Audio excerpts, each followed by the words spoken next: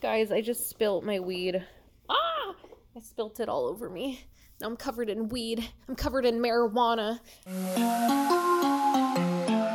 Anyways, hey Killcats, welcome back to another episode of Intoxicated. I'm your host, Kelsey Davies, and I am here by myself. I don't know why I feel like I need to sing that every single time, but I'm here with Lola. I guess I'm not completely by myself. Lola is my haunted doll. She is currently pulling a Michael Jackson. She is doing like this little tilt. I couldn't prop her stand up properly.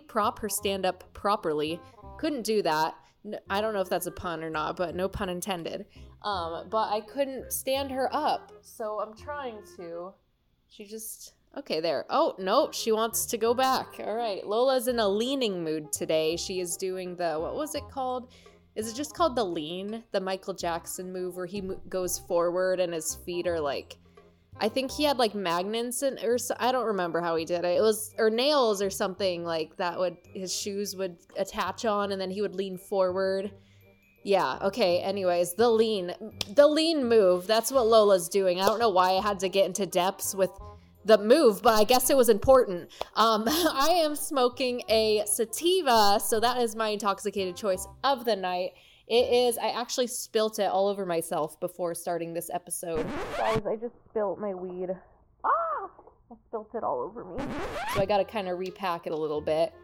But it is a sativa, so I think it's called tropical fruit or something. Tropical, yeah, something like that. It's something good and yummy and, yeah, marijuana-y. It's very nice. But it does make me really chatty, so it's good for this episode because I'm by myself. I always say this, but doing episodes by yourself is so difficult. I have to keep on track. I have to keep my mind going. I don't have, someone else to rely on. If I'm just like blanking out, then it's just silent, like it's all me today. So I have a lot of pressure on me, guys, a lot of pressure. But I just released some new Halloween merch, so go make sure you check it out. I got really, really high as usual, and I designed it. I am really proud of it. I think I did really good on it. I made like a Lola tarot card themed with like mushrooms in the back, and I just made it kind of spooky but kind of funky tarot card for Halloween. It's a good one. So go check it out. The link is down below. Should be in the description of anywhere you're listening to this podcast, or if you are watching this podcast live on YouTube, you can find it down below in the description for sure on YouTube. My YouTube channel is KELSIDAVIES, and you guys can follow me on other social medias, on TikTok, Instagram, Twitter. You can get sneak peeks of things I'm releasing, sneak peeks of, intoxicated episodes and whatnot, and all that good stuff, awesomeness. Those handles are KELSIIDAVIESS. If you guys want to go follow me, I would really appreciate it. It makes me more in contact with you guys. I like when, there's some people who comment on everything and I notice you guys and I'll follow you and you're just awesome, like friends. Like, we love it. Awesome friends, supporters, intoxicated stoners, all you guys. You're amazing. So on the last episode, we ended talking about insane asylum methods that they would use to kind of try to help people. Well, they thought they was helping people. Therapeutic type of therapy that they would do. Therapeutic type of therapy. Yeah, that's it right there. Exactly what I just said. That is how high I am. I'm just going to start reading now.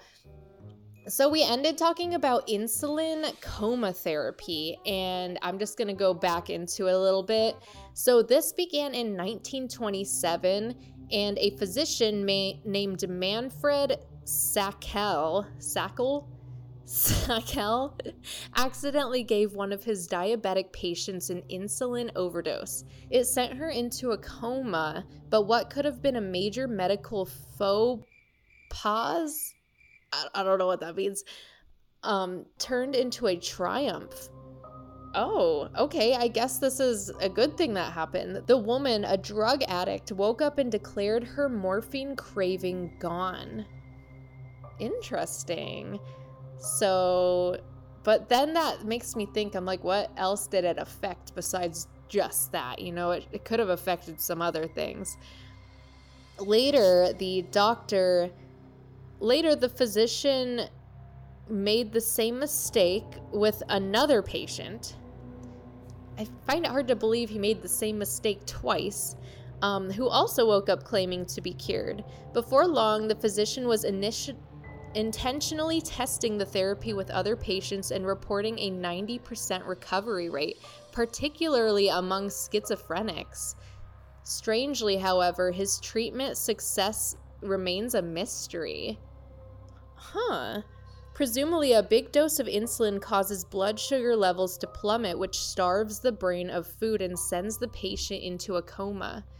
But why this unconscious state would help psychiatric patients is anyone's guess. Regardless, the popularity of insulin therapy faded mainly because it was dangerous, and slipping someone into a coma is no walk in the park. But that's like really interesting. Between 1 and 2% of treated patients died as a result.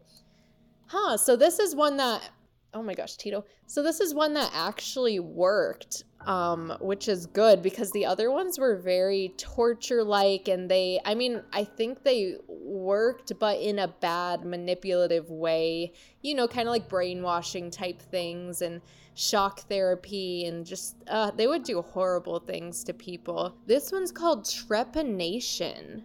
Ooh, this one's interesting, and it kind of goes with the theme of today's episode. So today's episode's going to be a little bit dark. It could get a little bit graphic, so listener or viewer discretion is advised. So this is a technique that started in ancient times. I think they used this on Egyptians, is what this picture kind of showcases.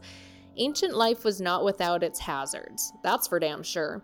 Between wars, drunken duels, and the occasional run-in with inadequately domesticated pig, it's no surprise that archaic skulls tend to have big holes in them. I didn't know that. I guess they find these skulls with big holes in them? What? But not all holes are created with equal abandon. Okay, I don't know what that means. All right, they're just going into the holes. Through the years, archaeologists have uncovered skulls marked by a carefully cut circular gap, which shows signs of being made long before the owner of the head had passed away. So this person just had a freaking hole in their skull? These fractures were no accident. They were the result of one of the earliest forms of psychiatric treatment called trepanation. The basic theory behind this therapy, they put it in quotations, holds that insanity is caused by demons lurking inside of the skull. So they believed that there was a demon in the skull that had to be released. So it says, as such, putting a hole into the patient's head creates a door in which the demons can escape. Ooh, I don't know about that. I don't know if that would I feel like a demon wouldn't just get stuck in the skull. I feel like it would attach to the energy of the person and the whole being of that person, but to have I'm just imagining a little tiny demon running around a skull, kind of like SpongeBob when he was he would always go into his brain, and it always bugged me when I was little because I was like, that would hurt if he was poking at the brain and stuff. They would always, I don't know, SpongeBob would always do a lot of things with the brain that were kind of disturbing. Now that I think about it, Plankton would shove things in SpongeBob's brain and control him and stuff like that. Yeah. That stuff, I don't know, anything with, the brain or, organs. I like graphic movies and gory movies. I'm fine with that. But when they, touch them and stuff, it just gives me, the ick. I don't know. Despite the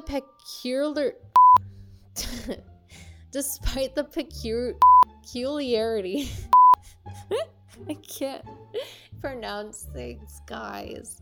Despite the peculiarity of the theory, there we go, and lack of major league anesthetics, trepanation was no means a limited phenomenon. From the Neolithic era to the early 20th century, cultures all over the world used it as a way to cure patients of their ills. Doctors eventually phased out the practice as less invasive procedures were developed. Average Joes, on the other hand, didn't follow. Trepanation patrons still exist. What? They still do this? In fact, they even have their very own organizations. So people still do this. I guess it's a belief, and if it works, I don't know. That's really interesting. I mean, anything's possible. Maybe they do have a little demon in their brain or something that they release. What do you guys think? Let me know in the comments, because I have not heard of that one. That one's very interesting. This next one is rotational therapy. Okay, so the logic of this one was basically that sleep could cure disease and that spinning around really fast was a great way to induce slumber. I didn't know that. I guess it would with the gravity, and I guess people kind of pass out sometimes if that happens, so I guess that would kind of make you sleep. He believed that spinning would reduce brain congestion and in turn cure mental illness. All right, he was wrong. Instead, he just ended up with dizzy patients. These days, rotating chairs are limited to the study of vertigo. So they still do this? They just spin you around in this chair? That'd be kind of fun. I kind of want to do that. There's so many weird techniques and different therapeutic things that they used to do that were really... I don't know. I talked about it in the last episode. If you want to hear some fucked up shit, like, it was in the last episode. But we are actually going to get into some fucked up shit. And I just started watching and finished. I binge watched it. I finished it.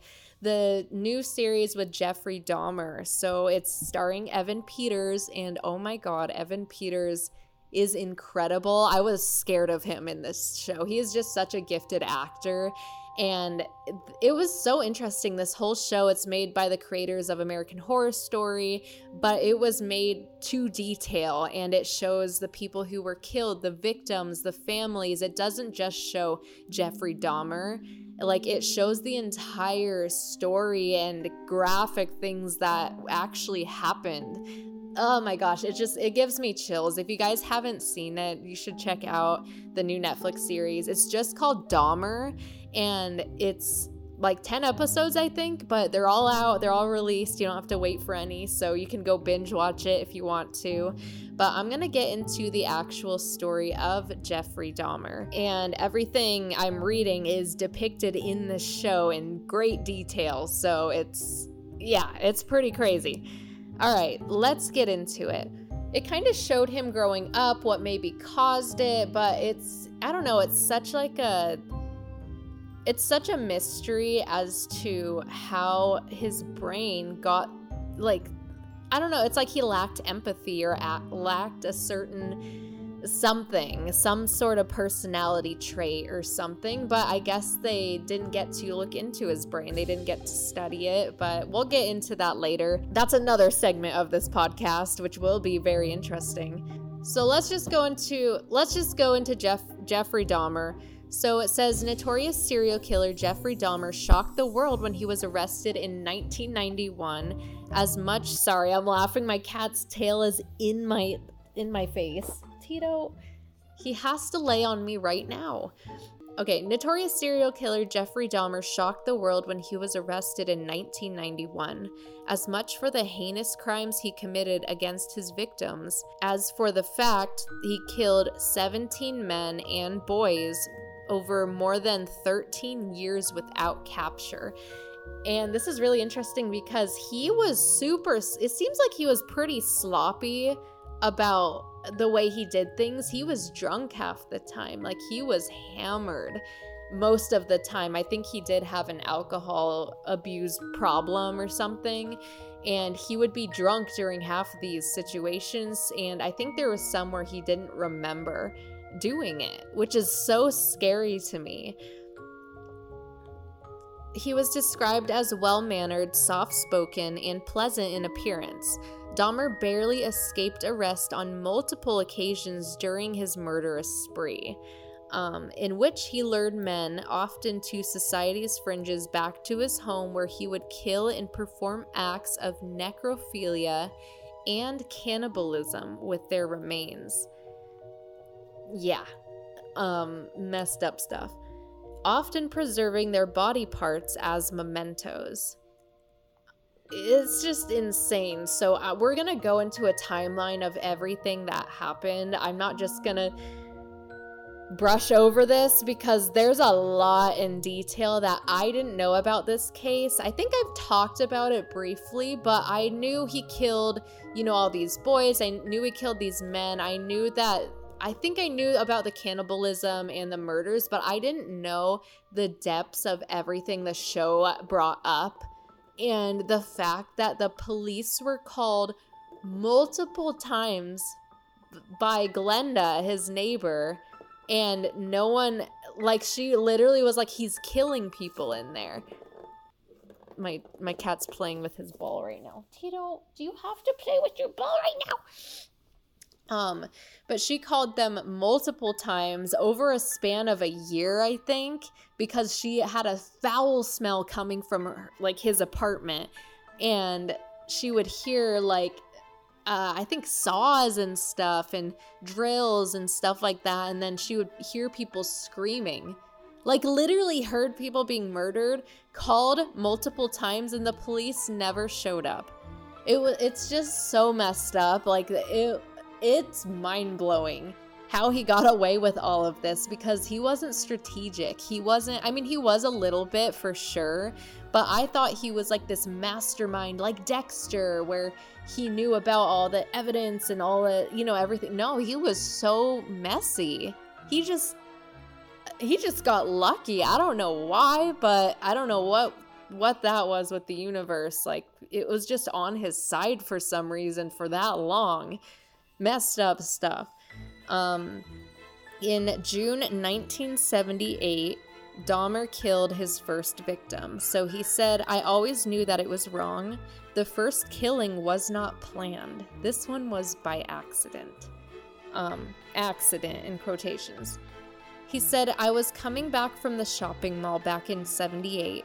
I had fantasies about picking up a hitchhiker and taking him back to the house and having complete dominance and control over him. The hitchhiker was 18-year-old Stephen Hicks, Dahmer's first victim. Dahmer took Hicks to his parents' house in Ohio, where he strangled and beat him with a barbell before dismembering the body and placing it in trash bags. No one ever had a clue as to what was happening for over a decade," is what Dahmer said. Dahmer would not murder again until 1987. In the intervening years, he had joined the army and was stationed for a time in Germany, eventually being discharged due to the problems with excessive drinking. Of those 9 years without a victim, Dahmer said the urge was always there, and what he lacked were the right circumstances. So he had this urge to, it was weird, he would like to cuddle with the bodies, and just really weird things, and they show it all in the show. He would cuddle with them naked and I guess he would, have sex with the bodies, which is so disturbing. That takes a sick-minded person to be able to do that. Ugh, it just gives me the chills. There just wasn't an opportunity to fully express what I wanted to do. There was just not the physical opportunity to do it then. So that's the only reason he didn't do it while he was in the army. But he thought about it. And then, in September 1981, Dahmer returns to Ohio following a military discharge. Dahmer briefly returned to Ohio to live with his parents following his military discharge, but was arrested for drunk and disorderly conduct, for which he was fined and received a suspended jail sentence. So he already has a record going. Hoping his grandmother would be a tempering influence on their son's ongoing drinking, Dahmer's parents sent him to live with her in Milwaukee, Wisconsin. And it shows in the show like Dahmer's mom was not really there for him. She kind of left him. I don't know if that's how accurate that is, but the dad was a little bit was like emotionally neglectful, but he was still kind of there for him. He just did not notice. I mean, he didn't pay enough attention to notice that his son really was doing some awful things. In 1982, Dahmer was arrested for indecently exposing himself at a Wisconsin state fair. Dahmer was convicted and fined $50. So he gets arrested again for doing I mean, he says that he was peeing or something, but like people said he was jerking it in the middle of a fair. Just weird. He was arrested for masturbating in front of 2 boys, and he told the authorities he was urinating. Which, there's another chance they could have caught him. I guess they didn't have evidence and stuff like that, but like, it's just crazy. He was right in front of the cops and he's killing all these people. I wonder what went through his mind. September 1987. After taking Stephen Toomey, 24 years old, back to the hotel room, Dahmer says he awoke to the following morning, finding Toomey dead alongside him in bed. So he didn't remember killing this guy. Dahmer would later tell authorities that he only planned on drugging Toomey and had no recollection of beating him to death with his fists. Placing the body in a suitcase, Dahmer transported it to his grandmother's basement. His grandma's house. Like, you want some cookies and tea? It's like, no, he was like putting a dead body in her fucking basement. Like, fuck. A week later, so he left it there for a week to rot in his grandmother's basement, and then he dismembered it and placed it in the trash, except for the head, which he retained a further week before boiling it in industrial detergent and bleach, eventually pulverizing the brittle skull. Damn! All in his grandmother's basement. Like, fuck. If I was the grandma and I would move out. There's no way. I mean, that shit had to be, like, that energy, she had to have felt something. I don't know. That's just crazy. October 1987, Dahmer brought 14-year-old James Doxtator, I might have said that wrong, to the basement of his grandmother's house. Like, his poor grandma. After promising him, well, of course, the poor 14-year-old, after promising him $50 in exchange for posing for nude photos. After drugging him, Dahmer strangled him, disposing of the body in a similar fashion that he did with the man before. Oh, man. Then in March 1988, he meets Richard Guerrero outside of a Milwaukee gay bar. Dahmer offered, I think it was Club 219. I think, I could be wrong. I know there's Club 219. After drugging Guerrero with sleeping pills, Dahmer strangled him before performing sexual acts on the corpse. This time, Dahmer dismembered the body within 24 hours, but hiding his killings and the dismemberments was becoming increasingly difficult. Yeah, I mean, you killed how many people so far? Four people? 3 so far? Like, yeah, you're gonna get caught, dude. Or you would think. Then in September 1988, he was arrested for sexual assault. Dahmer's grandmother had become annoyed with him bringing men to her house late at night, and with the foul smells emanating from the basement. Again with the smells. The grandma smelt it too. Like, he was messy. He didn't cover it up well. They literally smelt it. And then he said, oh, it was bad meat. Oh, it was like bad meat. I cooked something bad, is always what his excuse was. So she eventually told him that you need to move out. Good for grandma, standing up for herself. Within days of securing a one-bedroom apartment, Dahmer was arrested and charged with second-degree sexual assault and enticing a child for immoral purposes after luring 13-year-old Keeson, oh my gosh, I cannot, this is the longest last name, Cynthia Somphone, back to his apartment where he drugged and molested the boy before his intended victim escaped, taking his story to the police.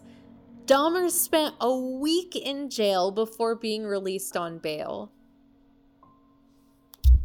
Like, they let him go. It gets worse. This isn't even the worst it gets. Like, it is just crazy. Then, in March 1989, aspiring model Anthony Sears, 24 years old, became Dahmer's fifth victim after they met at a bar.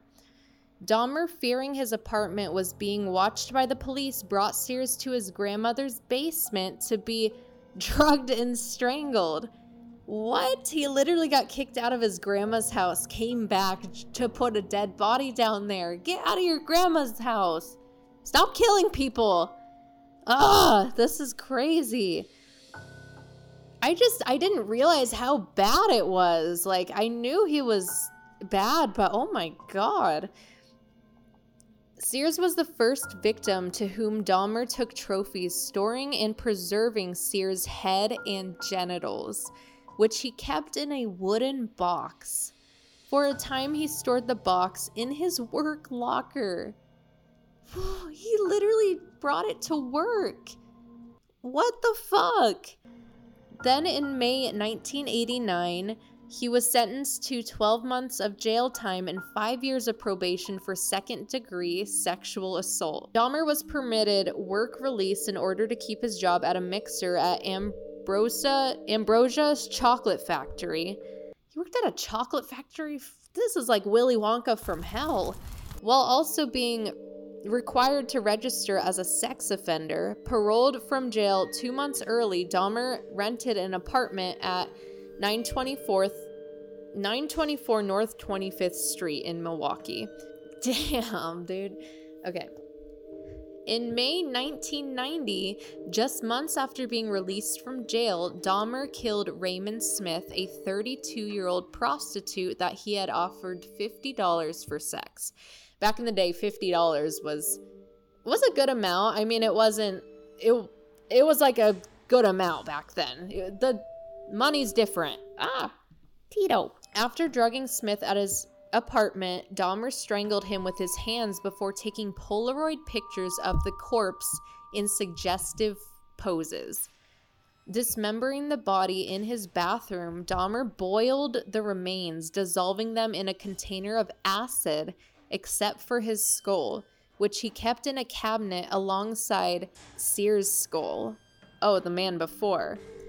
So he just put them in a cabinet together and put them on display. When neighbors complained of the smell emanating from his apartment, Dahmer told them his refrigerator was broken and that he was waiting to get it fixed and that the meat got bad. That's what I was talking about. Then in June 1990, after killing 27-year-old Edward Smith, he attempted to retain the body by keeping it in a freezer for several months. The frozen corpse was eventually discarded, with Dahmer telling authorities that he was upset that he did not get to keep any of Smith's body part due to degradation? What? Degradation in the freezer. Maybe that's degradation. Guys. I think it's literally it started rotting in the freezer, basically. Then in September of 1990, Ernest Miller, 22 years old, had his throat slashed after being promised money to join Dahmer in his apartment, as he was doing. A lack of sleeping pills forced Dahmer to change his method of killing. Ooh, so he ran out. Dahmer kept parts of Miller's body to eat, something he was doing increasingly, and he painted and displayed Miller's head in his apartment. 3 weeks later, Dahmer killed 22-year-old David Thomas. Later, he said he came to realize during their encounter that he was not attracted to Thomas, but he still drugged and killed him. Then disposed of his body, intentionally not keeping any parts because he didn't think, he only did it to people he thought were beautiful or attractive. Oh my gosh.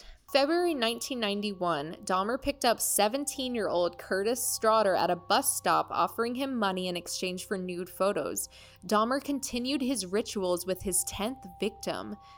Offers cash to a stranger. Oh my god. Offered the cash to a stranger, drugging and strangling his victim before taking photos, dismembering and keeping body parts for cannibalism and trophies.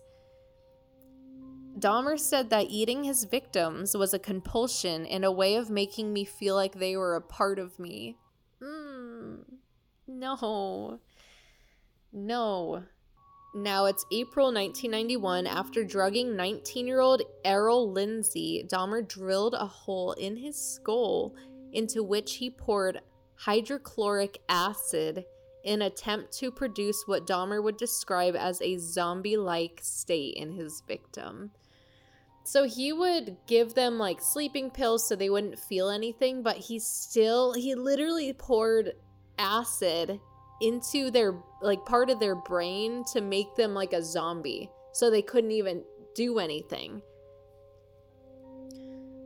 Lindsay regained consciousness before Dahmer drugged him further and then strangled him and flayed the corpse with the intention of retaining Lindsay's skin. Man. Then in May 1991, a month later, Dahmer's next victim, this is like turning into, he went from whoops to, oh, I kind of liked that, and then just started killing people. It's like, I always wonder how their brain works to be able to even do that or think that. I would never even think about killing a human being. Like, it's just something so mind-boggling to me as to how these people just do that. There has to be something. I'm like, there has to be something wrong in the brain. I don't understand. May 1991, Dahmer's next victim, 31-year-old Anthony Hughes, was dead, but still intact on the floor when he lured 14-year-old Konarak. So he already had someone dead in his floor, hadn't disposed of them yet, and then decided to keep going and get another one. While this one's already, like, he got sloppy. After photographing and drugging him, Dahmer again tried to render his victim brain dead by drilling into his skull and inserting the acid, leaving the drugged body alongside Hughes's corpse while he left the apartment for a few hours. He just left him there. Like, what? He probably went to get more alcohol or something. Returning in the early hours of the following morning, Dahmer discovered a groggy, they're saying his last name, Synthosomophone. Okay, so basically Dahmer came back and he sees this man sitting outside with 3 women huddled around him. So, like, he had gotten out of the apartment, he had walked down in this zombie-like state, walked down there, and these 3 women were trying to make sure he was okay. His head was bleeding, they were concerned. He then told them that it was his friend, and he tried to lead the boy back to the apartment, but the women informed that they had already called the police. So the police come. This man's about to be murdered. There's already a dead man in his apartment. And when the police came, he convinced them that this boy, who was 14 years old, was actually his 19-year-old boyfriend and that he was drunk.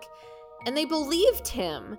And the cops literally escorted this boy, who is 14 years old, escorted him back into the building, into his apartment.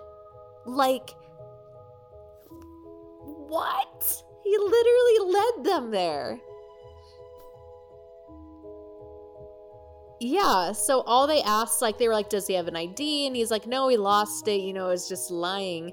And so the way that they were like, oh, we believe you, is because he had Polaroids, he had taken the sexy photos of him or whatever, and had these Polaroids there and showed them, oh, look, this is my boyfriend, we were goofing around, But in reality, could you imagine what those cops thought after? Like, they were probably like, oh, fuck, like, we fucked up. They literally led him back inside to get murdered. That is insane to me. And they also noted that it had a strange odor in the apartment. They also said that, but didn't do anything. So then once he was returned to the apartment, the police left. He drilled into the kid's head, injected it with acid, this time with fatal results, killed him. And by a strange coincidence, this kid was the younger brother of a boy that Dahmer had molested in 1988. A crime for which he was convicted. So it was like a weird coincidence that he had gone after the younger brother. Then, 1991, Dahmer met 20-year-old Matthew Turner in Chicago and persuaded him to travel to Milwaukee for a photo shoot. Once again, did the same thing, killed him, kept the head and internal organs in plastic bags in his freezer. And then from July 7th through 19 in 1991, 3 more victims were killed. So he was getting carried away. He was like, oh my God, no one's caught me. The police have literally escorted, it's like they're handing him what he wants. It's, oh my gosh, what do you guys think of that? Like, let me know, because I'm getting so into this because it's just crazy. It's crazy. There were so many opportunities to arrest this man. Yeah, and okay, so they're going into, Jeremiah Weinberger, who was 20. So Jeremiah Weinberger was 20 years old and a weekend away at his apartment in Milwaukee. Dahmer did not commit the murder until the day following their arrival, when Weinberger voiced his intent to leave. Days later, after agreeing to pose nude, 24-year-old Oliver Lacey accompanied Dahmer in the back of his apartment, where Lacey was drugged and then administered chloroform over the course of a day in an attempt to render him alive, but unconscious. After strangling Lacey, Dahmer had sex with the corpse, storing the head and heart in the refrigerator and the skeleton in a freezer. 4 days after murdering Lacey, Dahmer was fired from his job. The same day, Dahmer lured Joseph Bradehoft, 25 years old, to his apartment, strangling him and laying the body on the bed, where it remained for 2 days. He then placed Bradehoft's head in the refrigerator. Then, finally, July 22nd, 1991, 2 Milwaukee police officers were flagged down by an agitated man with handcuffs attached to one wrist. This man's name was Tracy Edwards. He was 32 years old, and he told the officers that a, quote, freak, I agree, had placed the handcuffs on him, and that he spent the better part of his evening trying to escape from a nearby apartment where he was being held captive. So finally, someone escapes with handcuffs on their wrists, flags the police down, then they listen. Then they go, okay, maybe we should look into this. Because, shit. No fucking shit, police. I'm all mad at these police officers. Dahmer had met Edwards earlier that day and persuaded him to accompany to his apartment. Same thing. When he walked in the apartment, he immediately just had, the apartment stank. It smelled like freaking rotting flesh. So he walked in there, he goes, dude, your apartment stinks. I'm uncomfortable here. Tries to leave, and then he gets handcuffed. Yeah, he also saw stacked boxes of the hydraulic acid, and then said that Jeffrey tried to place handcuffs on him, so and then Dahmer held a knife to him and was like, you need to take nude photos, do his thing, his ritual is what they call it. And then the police asked to enter the apartment. They walk in there and they find all these Polaroid pictures of all the men he killed. I actually saw these online and they're very, very disturbing. It's just unremarkable it's just, I don't even know if that's the right word. It was just graphic, gruesome, horrible way to, I don't know, like, it was awful to see that. It's like he would lay them like art. He would lay them like art pieces and use their ribs and pull them out of the body, and it's just, if you want it, I don't suggest seeing the crime scene photos, but they're literally on Google and they're very, very disturbing. So Dahmer was arrested. Obviously, they found all the shit in there. Every skull, every genital, they found all these things in there. And Dahmer stated that he was not glad that he liked his lifestyle, but he found it exciting and thrilling. He was sentenced to 16 consecutive life terms, and he was later killed by a prison inmate named Christopher Scarver in 1994. So, yeah, because they didn't have the death penalty, so he just was going to spend the rest of his life in prison. He was getting fan mail. He was getting sent, from people who like serial killers, which I think is really, really weird. He was getting sent all that mail, money, he was like a well-known serial killer now. So he kind of was doing okay in jail, and I think he got baptized and everything, and then that man eventually killed him. But it's just crazy to me how long it took for this man, to get caught, they didn't even mention in that article Glenda, who was the neighbor, who had literally called the police 50 times, telling them this man's murdering people. So in the show, they get into a lot of different details of the neighbors, the people who lived there, the people who were in contact with him, his parents. They get into all of that, and it's so interesting. I really suggest you watch it. But I want to boost the mood a little bit because that is some dark shit. I want to give you guys a tarot reading. Let's do this. Read some tarot. There were other serial killers I wanted to get into, but I didn't realize how long that would take because there were a lot. All right, let's pull some tarot. It looks like you're moving forward some sort of argument or some sort of disagreement that you had from, if this resonates with you, let me know. This could be for you, maybe not, or maybe it's for someone but it seems like you're moving forward past, there was an issue with someone, but you're both moving past it. You're both going on your own paths. Maybe you're not friends with this person anymore. Maybe you're not in contact with this person right now, which is good because I feel like there was a lot of judgment in that relationship. I feel like there was a lot of, there were things that were one-sided in it. There were things that just were not working out with communication.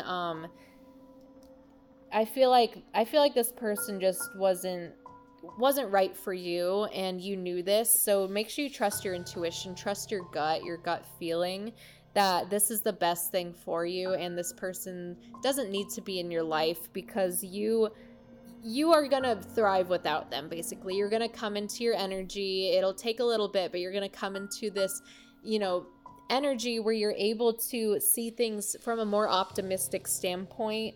You'll have a lot of options. You'll have a lot of things around you, surrounding you, a lot of different decisions.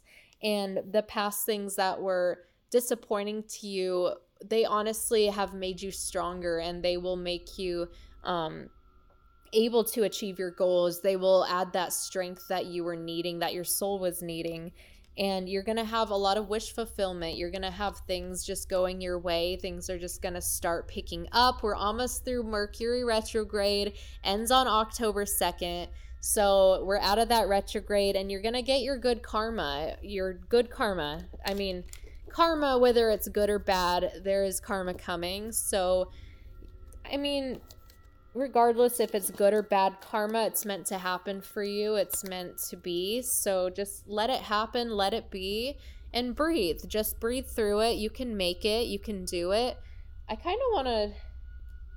want to pull some cards for Jeffrey Dahmer. Guys, I'm doing a serial killer tarot card reading. Are we ready? Let's see what comes out for Jeffrey Dahmer. Whoa. Ugh. Okay, Jeffrey Dahmer's cards. Are you ready, guys?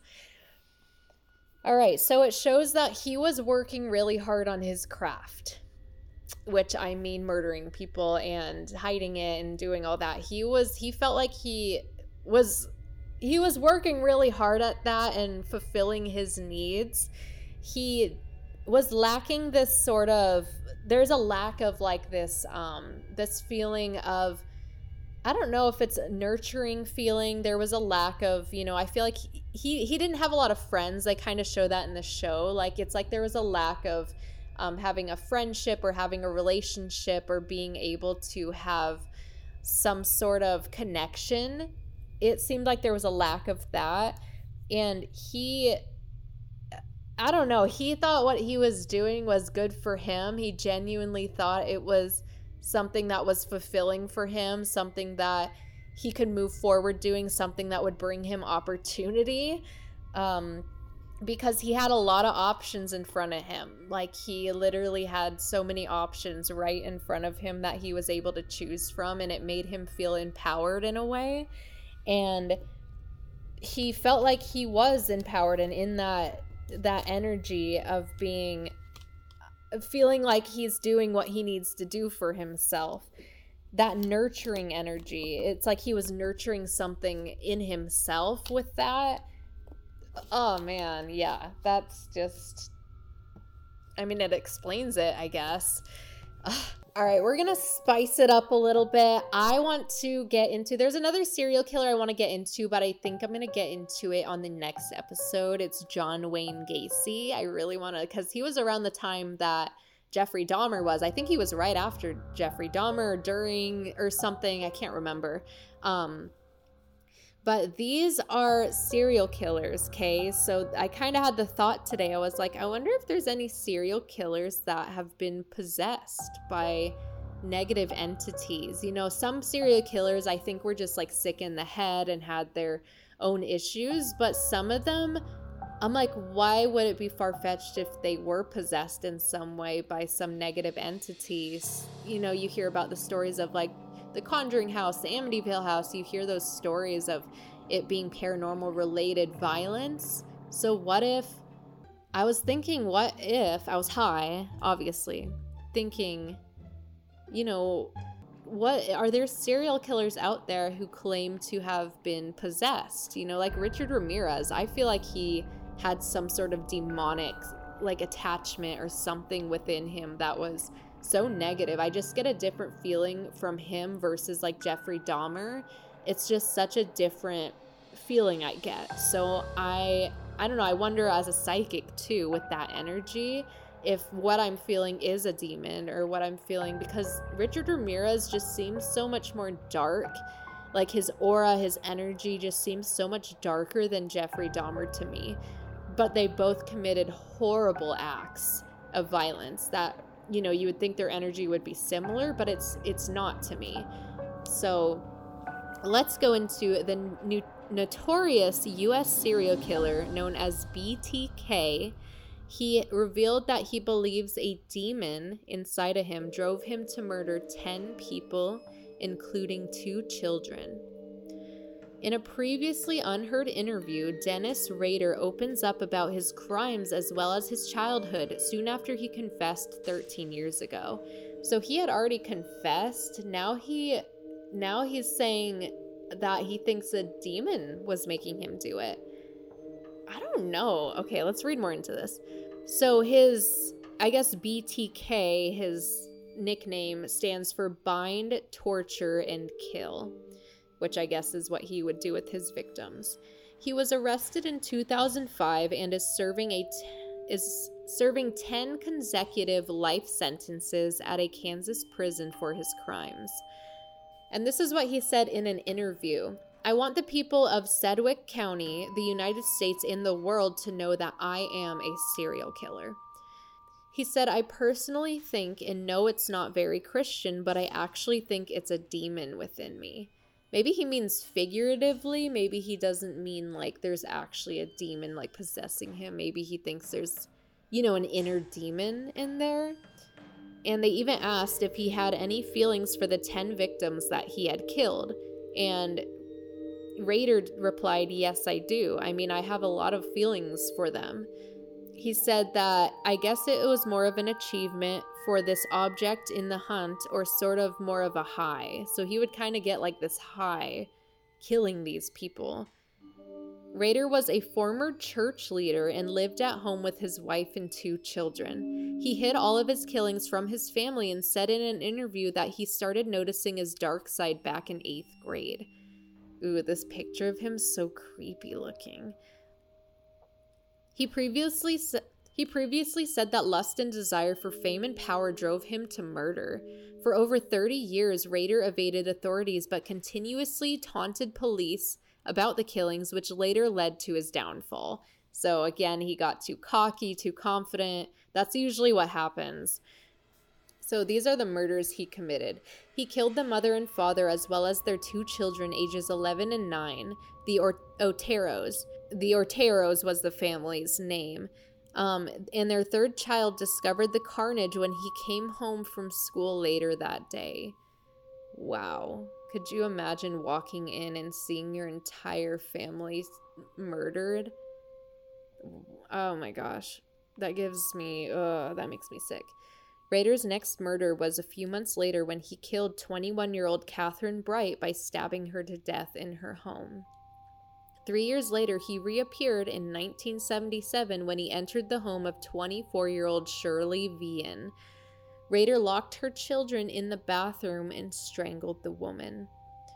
He strangled another woman later that year, which put every resident of Wichita in fear. In 1985, he strangled 53-year-old Maureen Hedge in her home in the suburbs of Wichita. He later strangled 2 more women in 1986 and 1991. Oof. So it seems like he had some sort of vendetta with women. Maybe he was neglected by a woman as a child or treated poorly by a woman and didn't feel dominant. That's kind of what I'm feeling, as if he, had to reclaim his dominance and power over women. Anyone who can do that, I honestly could believe that there's a demon in them. I could believe that. It seems like he thinks there's something dark in him. There's something there. So what if it is a demon? What if it is a demonic entity or negative entity influencing him to do these things too, on top of him having his own issues? Okay, now I'm gonna go into more demonic possessions that led to people killing, or people believe that these demons led them to do it in a way. I don't know. Okay, so this article is called 13 Horrifying Real-Life Crimes Committed by Demons. An Uber driver claimed his driving app forced him to kill. After Uber driver Jason Brian Dalton went on a shooting spree, killing 6 people in the early hours of February 21st, 2016, people wondered what would drive a man to commit such heinous murders. Was it money? Was it revenge? It turned out the real reason was something much more insidious. Dalton told detectives that the Uber app on his iPhone had taken over his mind and forced him to commit murder. That kind of sounds like maybe some sort of like schizophrenia or something. I could be wrong.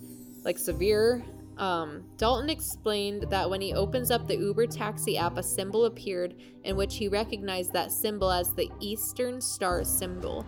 Dalton acknowledged that he recognized the Uber symbol as being that of the Eastern Star, and a devil head popped up on his screen when he pressed the button on the app, and that is when all the problems started.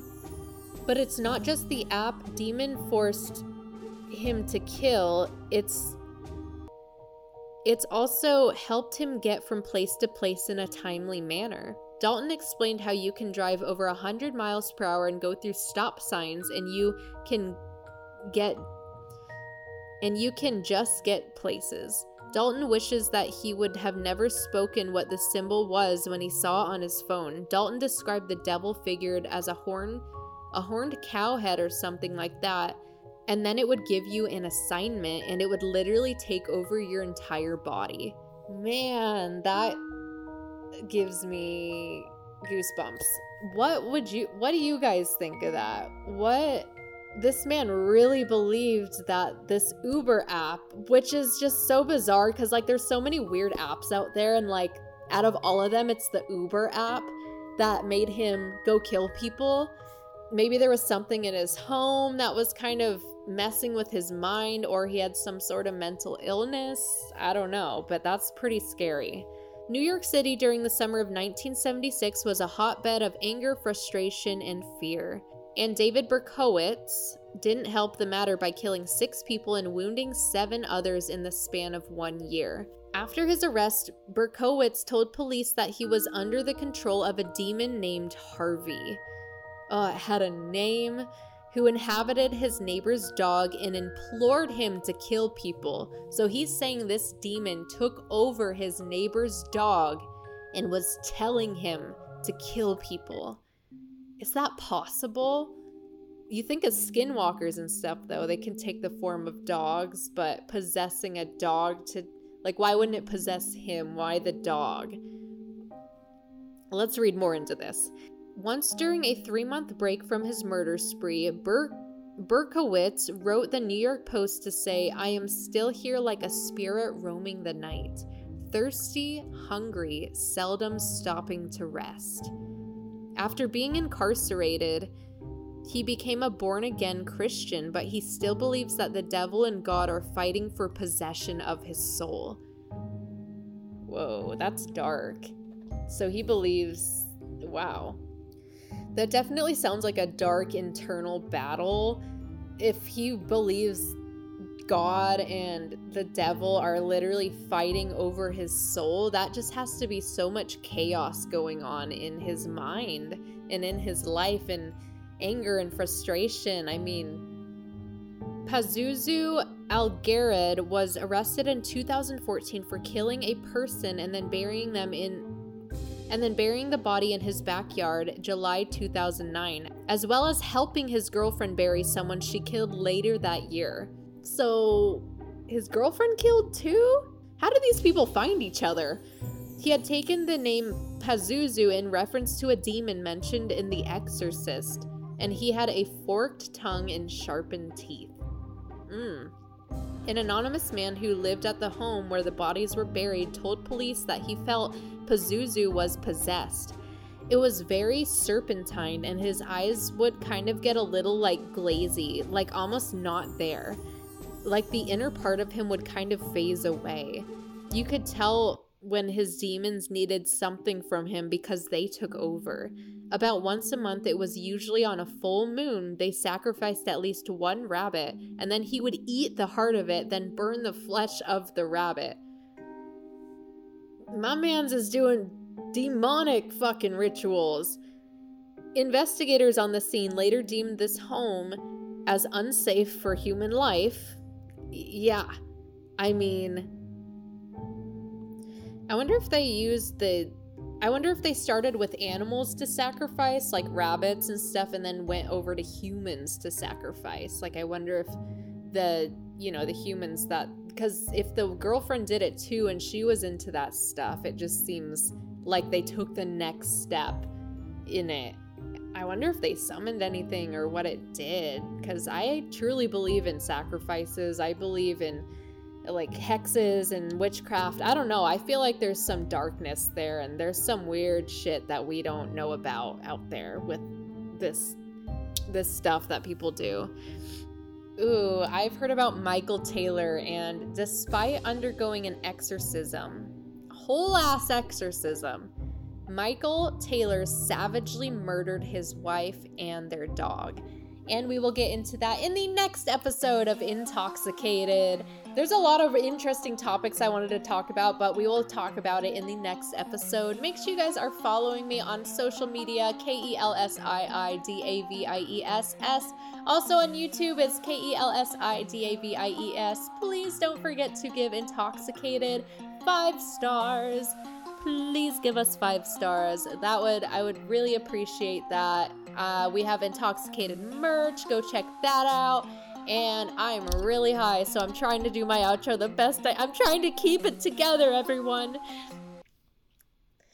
If you're watching this on YouTube, make sure you guys are subscribed. Also hit that notification bell so you guys know when I post. And I will catch you in the next episode. Stay woke, everyone.